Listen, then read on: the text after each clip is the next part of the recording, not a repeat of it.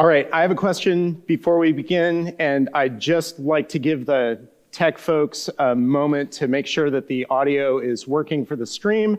So here's my question, and we can put it up on the screen. Anybody here, can you hold a 2-minute plank? We've got some hands. Is anybody willing to come on up here and demonstrate? All right, feet up on the stairs, arms down on the floor there. Wait, at an incline? You can pick the amount of incline, but yes, at least one stair. You want an incline? All right. All right, we have 2 brave volunteers. Tim is going to time. All right, and everybody is going to be distracted by this for the next little while. I realize that's, so. Go. All right. The reason that I'm asking this question is because, like anything, if I just pulled somebody off the street, especially somebody who looks like me, and asked them to do this, I would not expect them to succeed. Why? Because anything worth doing, almost all of it requires some practice. And, doing a 15-second plank, I'm there. Doing 2 minutes starts to get a little difficult. I have a bass guitar that I got for Christmas.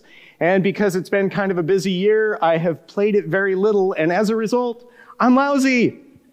Until I practice more, I'm going to have issues, okay?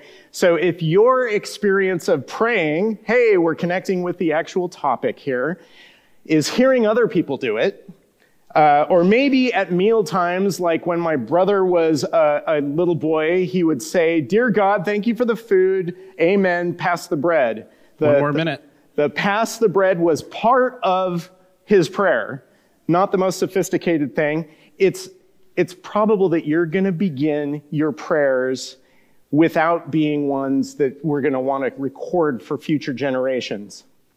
We're still in a lot of tension about this whole plank exercise. Good for you. But here's the thing that's even bigger than a plank. God hears our prayers. Isn't that crazy? All right, so 1 John chapter 5, we're going to go there. We're going to start in verse 14. We're coming up on 2 minutes. How much longer, 20 Tim? seconds. 20? 20. Do a countdown from 10. I will tell you in 1 sec. Fabulous.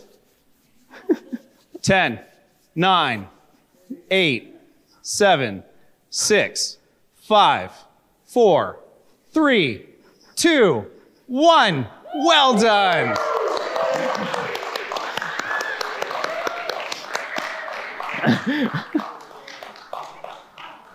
All right. So if anybody deserves a donut with their coffee cake, it's you two. Though that will be counterproductive. And anyway, all right, 1 John chapter 5, 14 and 15. This is the confidence we have in approaching God, that if we ask anything according to his will, he hears us. And we know, if we know that he hears us, whatever we ask, we know that we have what we asked of him. Okay, language gets a little confusing there, but God hears us, and yet John implies that there are some conditions here. John says we're to ask according to God's will. And he assumes in the first place that we need to ask God for things. Now, asking somebody for something is virtually everybody knows how to do this, right? I mean, even Millermen can occasionally do that. But this business of asking God according to his will, completely unnatural. None of us start off life able to do this because we're not in accord with God's will, because we start off as little rebels and we grow up to be bigger rebels. And until Jesus enters our life and we follow him, we're going to continue to be rebels, and we still have a little rebel lurking there down beneath the surface, if we're honest. So what we need to do, we need to talk about connecting with God in prayer this morning. That's really the primary thing. Individually, our prayer lives need to be rooted there in this relationship, in a growing connection to our Creator and our Savior. But collectively, we also need to think about, as a church, how we pray together. So D. Martin Lloyd-Jones was a Welsh minister and a medical doctor, so you know he was an overachiever. Here's what he said. This gospel cannot be preached properly and truly except it be in an atmosphere of prayer. And I repeat, it is of urgent importance that we understand this. So if our dependence upon God is essential in personal prayer and in the effectiveness of our proclamation of the gospel as the church, we really do need to consider how to pray. And so that's the very imaginative title of this week's sermon. And I want to start off with kind of a grab bag of things I want to suggest. How do we pray? Well, like a child, like children. What does that mean? Lots of good things have been said on this subject. Things like, well, think about the frankness of children generally, their dependence, their trust of those that they trust. But I'd like us to think about this a little bit differently than that. Paul, in his letter to the Romans, is thinking more about the relational aspect of our being God's children than thinking about the characteristics of children. You see the difference? One's about the relationship, the other is about what a child is like.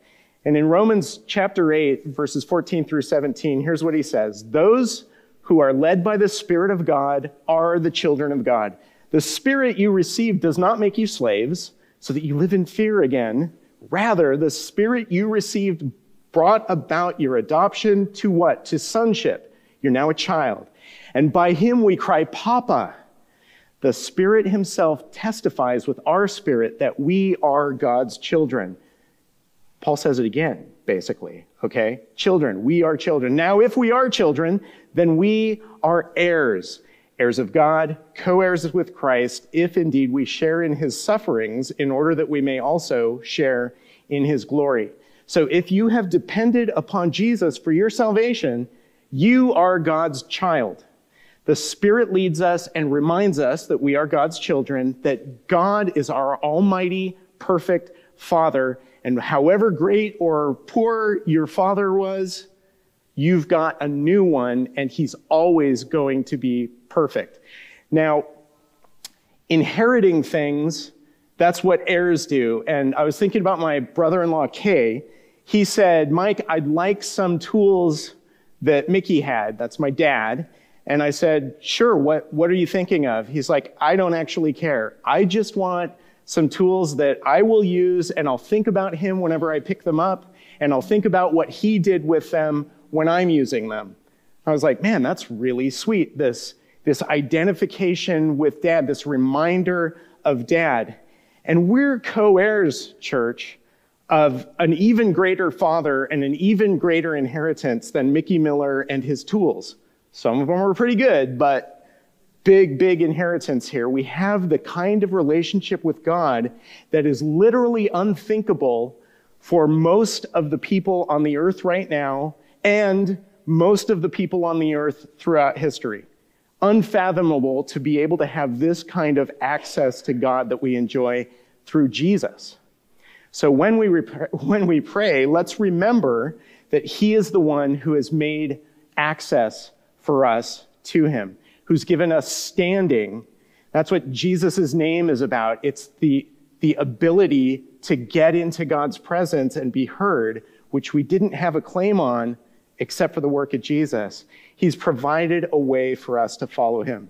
All right, let's make this a little faster. Alone, together, how do we pray? The short answer is yes.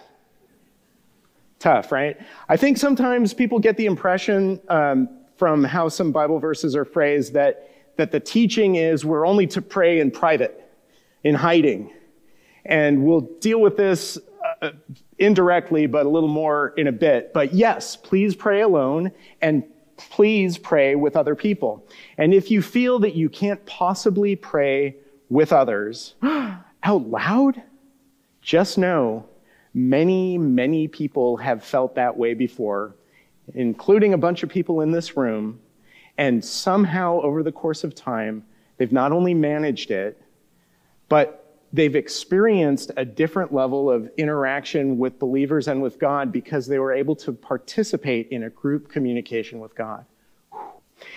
We're not, in other words, starting you off with the 2-minute plank, okay? You don't have to jump into the deep end of the pool before you even have inflated your water wings. So let's keep going. formal or casual. So some people grew up hearing very formal prayers. Some churches have a very formal prayer language. They use a book that has formal prayers written in it.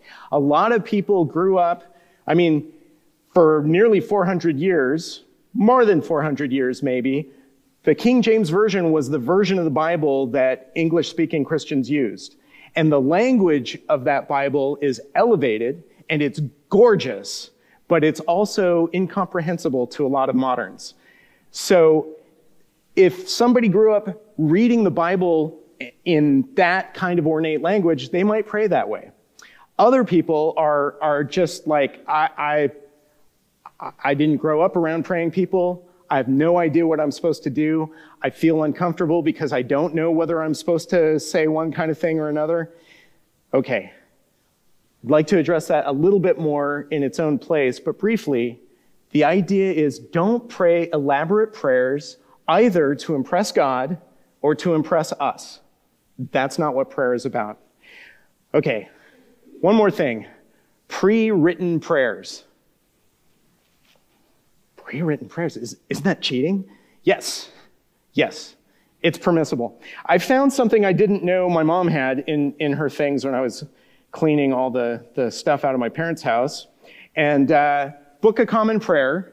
This is a book that has prayers for certain days. It has ceremonies and things like that.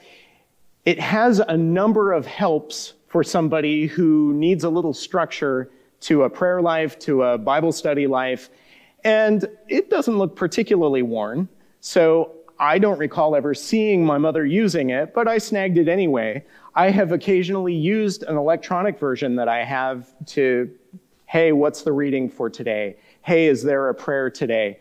And I decided that rather than read one out of here, I wanted to pause right now, and as a prayer, I want to read somebody else's prayer. Okay, this is going to be a prayer that was used by John Stott, and it's collected in a set of his notes.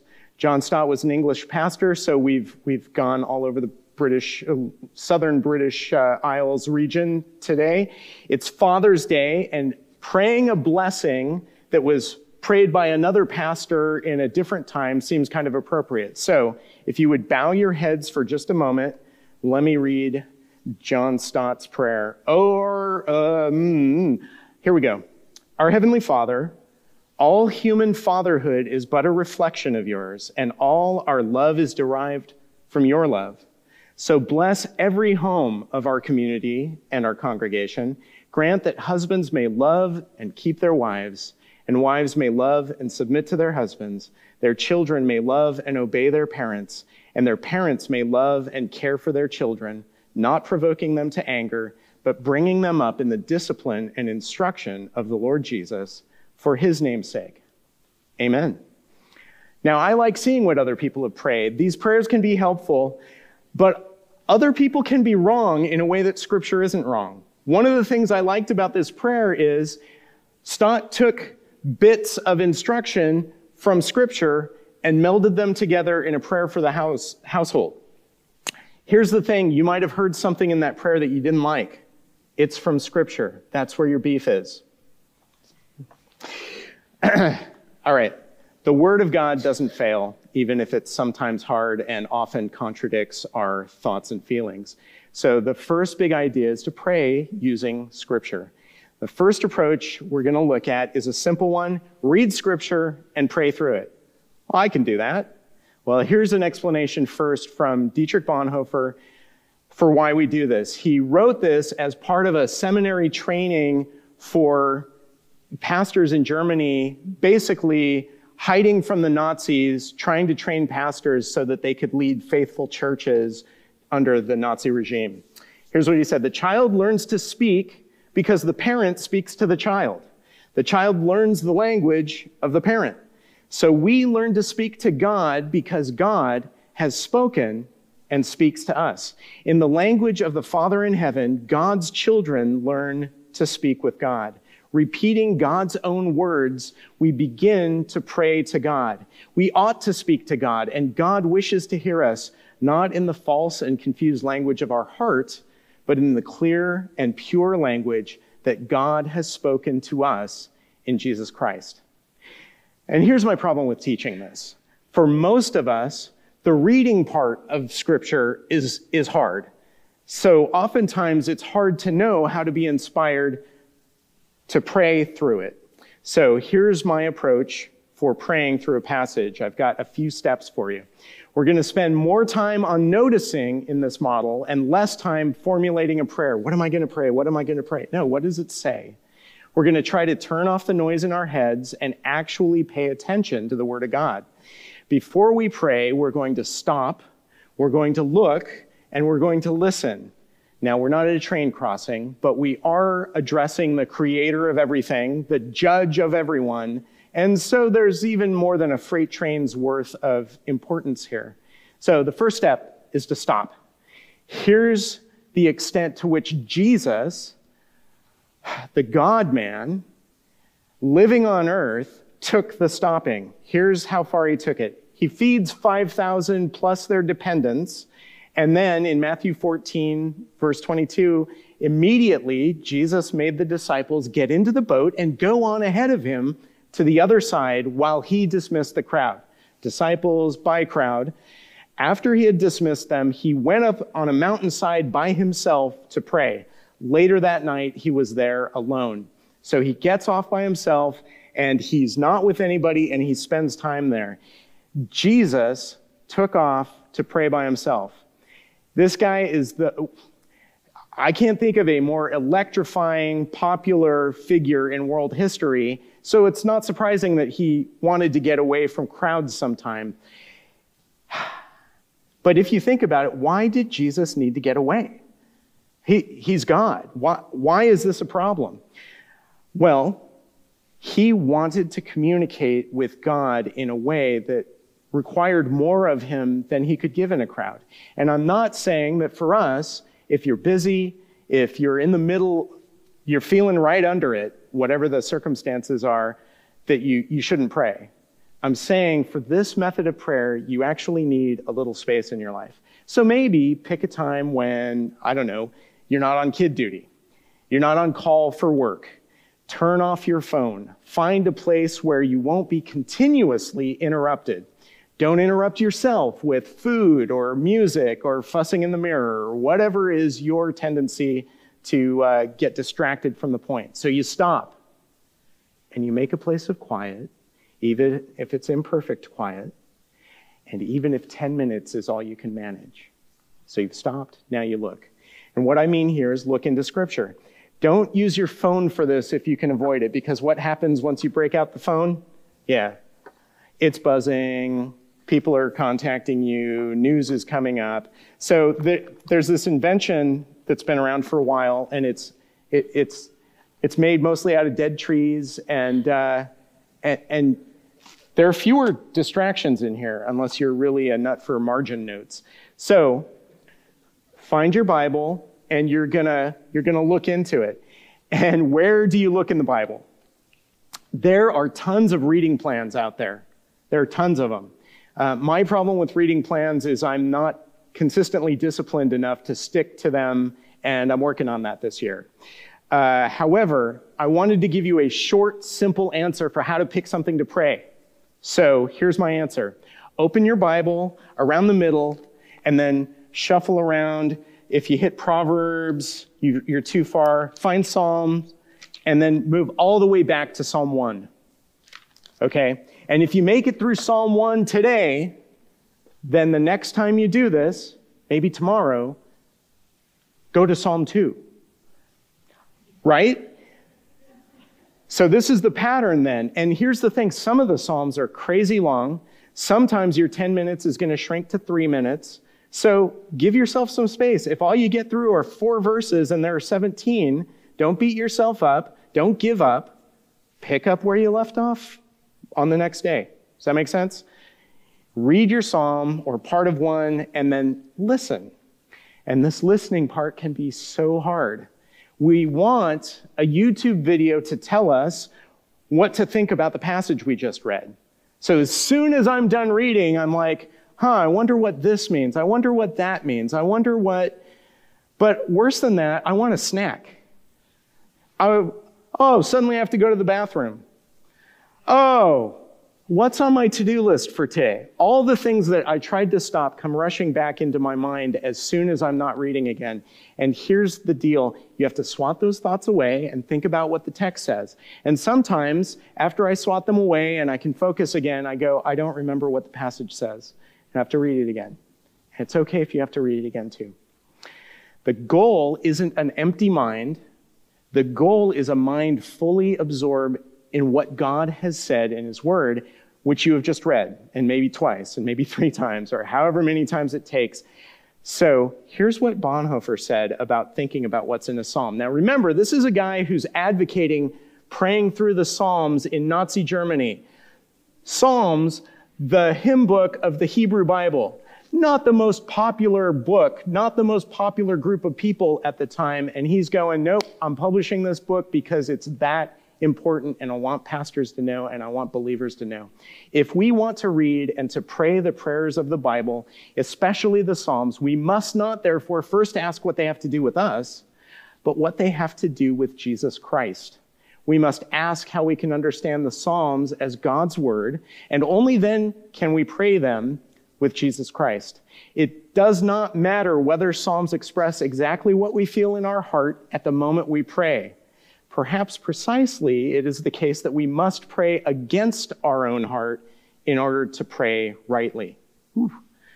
Now, where do I see the prediction of Jesus in this passage, perhaps? Where do I see the character of Jesus in this passage? Where do I see my need for Jesus in this passage? Even though the Psalms aren't going to mention Jesus' name, I'm going to have to figure that out for myself. And then how is God's word moving me? And now I pray. What prayer comes out of the psalm as you read? What idea in the psalm came to life as you thought about it? What aspect of your Messiah struck you? Pray. Tell God what you saw. Tell him what was great.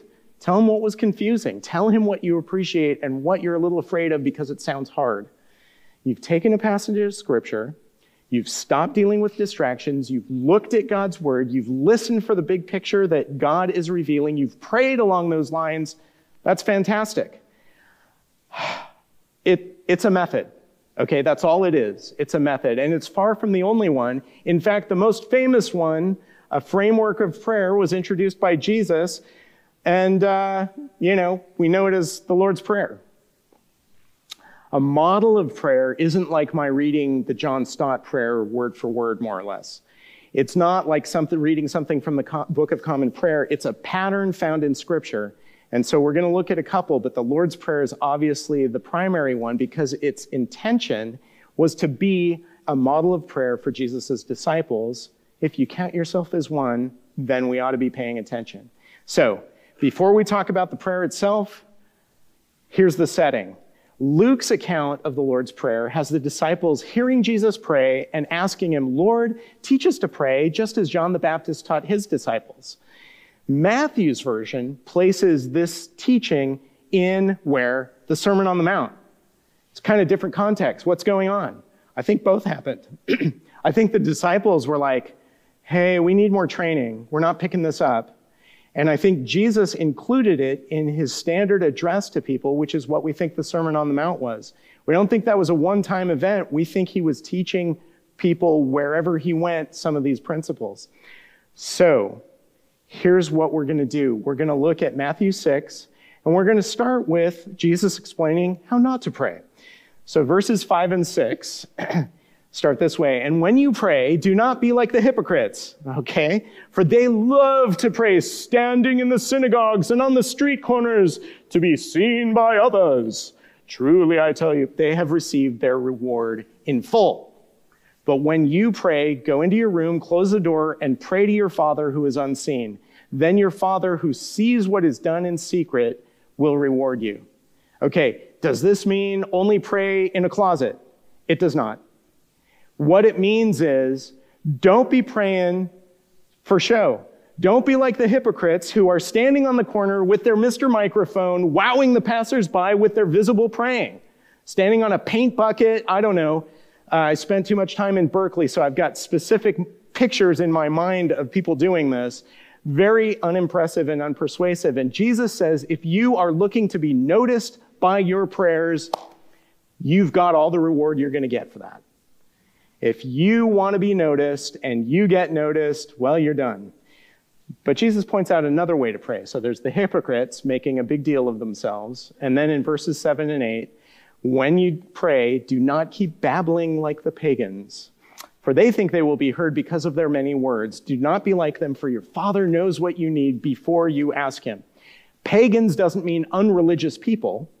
It means people who pray to impress a God they don't know. There's no personal relationship here for the pagan. The pagan is going, I need to get God's attention. Child, if you are in Christ, you have God's attention already. You don't need to do this.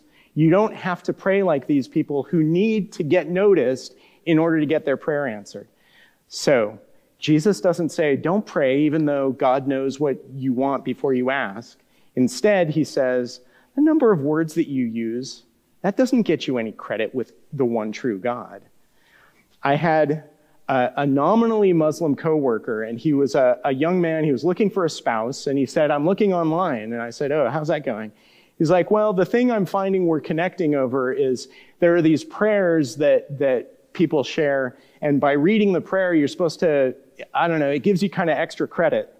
And I was like, wow, thinking about that is kind of interesting, because individually, you get extra credit, and then in the community, you get extra credit because hopefully you're connecting with a young woman, and even though he didn't particularly follow Islam, he culturally followed it. He wanted a wife who culturally followed it, and so it was a way of connecting. It had nothing to do with a relationship with God, because that's not what he was contemplating. So what should we do instead? I've heard the Lord's Prayer described as 4 directions of prayer. This is a Daniel Henderson thing.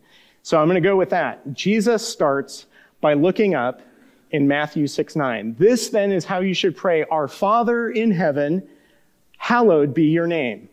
You see that? So we're looking up. Father in heaven, holy be your name. Okay, we see the perfect holy God. We're looking at God the way he is revealed in Scripture, not the way we've dressed him up in our heads. We pray adoring prayers to our Father and our God. And St. Augustine answered a question you might have occurred to you about this, which is hallowing. That makes it's a way of saying make holy. Why do I need to make holy God who's already holy? What's going on there? And Augustine said, hey, here's the deal. You're not reminding God that he's holy. You're reminding yourself that he is holy. You're not making God different than he was. You are making God different in your own mind and heart than he was, because your understanding of him is always going to be deficient compared to how great and holy he is. You see what I'm saying there? However much I glorify God in my heart, there's more of him to adore, to worship, to praise, to be overwhelmed by. So by worshiping him in this way, I make him holier in my heart than he started. All right. Next, we look down. So we looked up to God. Now we look down. Verse 10, your kingdom come, your will be done on earth as it is in heaven. So we acknowledge that God's ways, the ways of his kingdom, should come, will come, are coming as they already are in heaven. Heaven works the way he intended. And here we are, it doesn't work that way, but it's working itself out that way. The kingdom of God is coming. Let's go up the British Isles to Scotland for Robert Murray McShane, who said, oh, if anything has been done for your soul, give him glory. Give no praise to others, give all praise to him, and give him the dominion to yield yourselves unto him, soul and body. He encapsulates up and down. So set aside myself and yield to God. Be a mic. be a Dan, be a Chris, who's more holy, who's more set apart, not because we esteemed ourselves to be, but because we submitted ourselves to the Holy One. Does that make sense? You tracking with me? We are his children, and God, I pledge myself to you, your service is what you're saying. I respond to your awesome power, to your glorious goodness in my life. Let your will be done in my life. I might not like all of it. Harmonize my opinion with yours. I want to submit to you. So down is a place to say, compared to you, I don't have it all answered, and so I want your answer. I like a car with a fine sense of control. I don't have a car like that. I drive a Subaru. But I drove my father's GMC product a few months ago, and was kind of how it went. Sloppy steering, sloppy braking, sloppy accelerator. No thank you. I didn't like it. It drove me nuts. But I'm telling you, friends, I'm a GMC. Okay, when it comes to God driving me, my controls are not crisp. We don't corner well because I want to go off on my own direction where inertia takes me. But when I look upward at God and I look downward at myself, I notice how sloppy my steering is, and I want God to tighten me up, and that's what we're doing as we look down. Let's continue, verse 11 and 12. Give us today our daily bread, and forgive us our debts as we also have forgiven our debtors. This morning, of course, we also ask that God would give us today our coffee cake. All right, back to Augustine, who said nothing about coffee cake as far as I'm aware. He said that starting in verse 11, Jesus is focusing our prayer on the needs of our present life. And this is the in of our model of prayer. Up, down, in. All right, we're thinking about ourselves. I have requests. I often take my daily bread for granted. I want to claim credit for having earned it. But God is the resource master, and I need his resources. I need not only to feed my family, I need to clothe them. I'd like to continue to house them. I hope to see their education through. Can I get an amen from a college student? All right, I got one of these. Fine. I need God's resources when it comes to my body functioning well enough to be useful for his service. I need my mind to remember, that word that, nouns. I need my mind to remember nouns. That's what I need. But I also need relationships. I need solo time, but I need to connect with my wife and my kids and my staff and some of you I'm overdue to meet with. And some relationships get a little sideways because my foot is perfectly shaped to fit in my mouth. So I need a good God's intervention in creating, in repairing, in maintaining, and growing relationships if I'm going to be involved in them. So having looked inward, I'm going to look outward. Here's verse 13. Lead us not into temptation, but deliver us from the evil one. Jesus is saying, you're about to go out and do some stuff today, and it's not all going to be easy. So we've looked at God in reverence, we've looked down and responded humbly to who he is, we've looked in at our needs, and now we're looking outward to what awaits us. And Jesus says there's trouble out there. He literally said elsewhere not to worry about tomorrow, because how much trouble does today have? Enough trouble of its own. Worry about today. So we're asking him as we conclude this kind of prayer to make us people who can follow him out into our day. We can't handle what's coming, but with God's help, we can. So let me illustrate this with a prayer. Here's a text, Romans chapter 11, starting in verse 33. Oh, the depths of the riches of the wisdom and knowledge of God. How unsearchable his judgments and his paths beyond tracing out. Who has known the mind of the Lord, or who has been his counselor? Who has ever given to God that God should repay them? For from him and through him and for him are all things. To him be the glory forever. Amen. Okay, I could just read that. It's a prayer from Scripture, legit. But I could also pray, all-knowing, all-wise God, whose plans are beyond human understanding, especially mine, that's pointing up, Too often, I want to second guess you, Lord. I have thought you owed me when I'm in debt to you for my life, which you have redeemed by Jesus. Thank you for that intervention.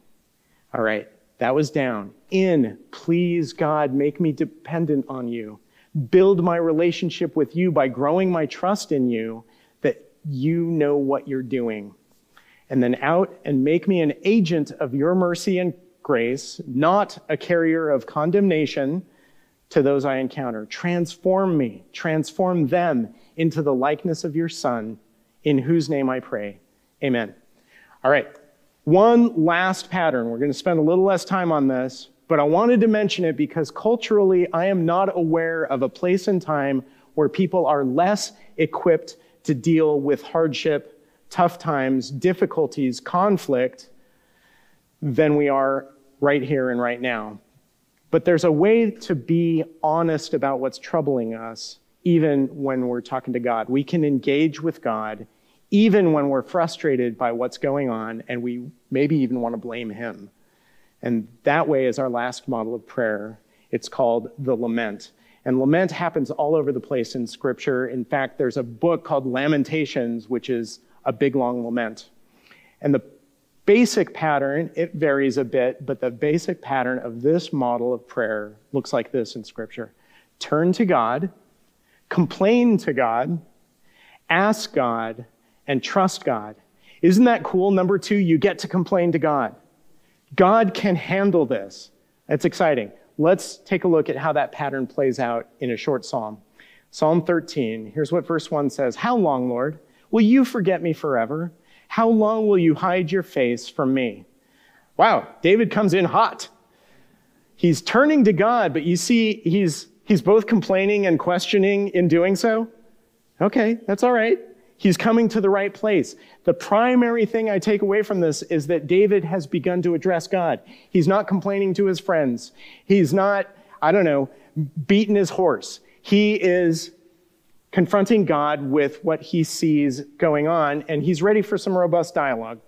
Verse 2, how long must I wrestle with my thoughts and day after day have sorrow in my heart? How long will my enemy triumph over me? Here's the complaint. I'm continually sad, God. I'm in my own head all the time, and I feel like the opposition has the upper hand. And all of these things were true more than once in David's life. It's one of the reasons that stretch of Scripture is amazing to read, because here's a guy who's faithful to God almost all the time, despite living a life that nobody wants to sign up for if they think it through. He got practice crying out to God in this way. Verses 3 and 4, look on me and answer, Lord my God, give light to my eyes, or I will sleep in death, and my enemy will say, I have overcome him, and my foes will rejoice when I fall. There's no question marks here, but David is asking a question. He's asking God to help me. Will you help me? Will you strengthen me? Will you deliver me? He feels practically done to death, and he needs God's strength and the victory only God can provide. All right, last 2 verses. But I trust in your unfailing love. My heart rejoices in your salvation. I will sing the Lord's praise, for he has been good to me. And you go, oh, somebody else bolted that on at the end. That's too optimistic. And there are people who make claims like that. But here's what David is doing. He's closing this lament with noticing two things. God's character, what God is like, and David knows that because of his relationship with God, and God's past actions. And he knows that not only personally, but in the history of the nation that David would lead. God's love never fails. So even when all is more difficult than we feel we can handle, God's love still can sustain us. And as we trust him, both to save us into a relationship with him forever and to see through today's trouble, we become more and more aware of his track record, not just for David, but for us as well. So, we've blitzed through a bunch of ideas about how to pray.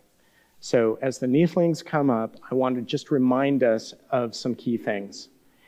Prayer is like anything worth doing well. It takes time, okay? We didn't go 10-minute planks, and that would have been entertaining, but that's not where we start in any event.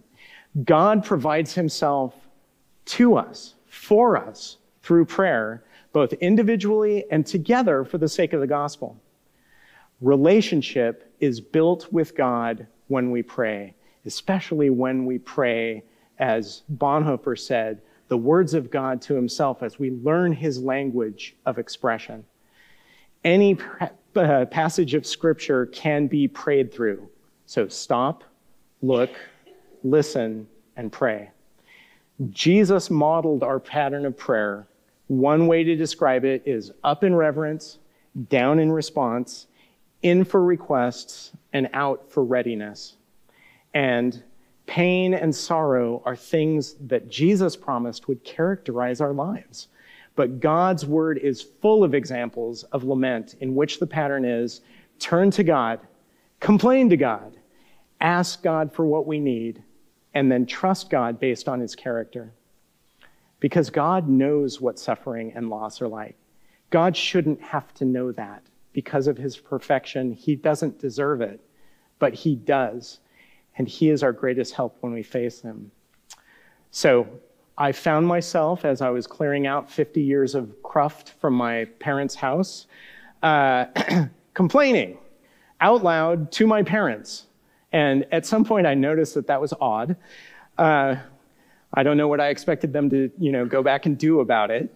And I said, okay, I really need to personally redirect to lament. And I said, God, I need your help here. And God changed my experience. It was still rough, but I have been so uplifted by how many circumstances he brought to mind of how gracious he's been through my parents, to my parents, in much difficulty and much sorrow. And I said, God, in this time of griping, you were close to me, and I am so grateful. So let me close in prayer. God, I thank you that the relationship that you offer with us isn't we be good and you looking on to criticize. The relationship that you offer isn't the worst father, it's the best father. You want the best for me and for each person in this room more than we want it, and you know what it is. Would you move us to take a step, another 5 seconds of plank in our prayer life in a way that connects us with who you really are? And would you move us by the power of your grace manifest in the work of Jesus to follow you more closely, to love you more deeply, and to serve others in a way that only you can empower us to do? Thank you for your gospel. Thank you for your church. And thank you most of all that your word shows us what you're like and that we can trust you. It's because of that that I pray. In Jesus' name, amen.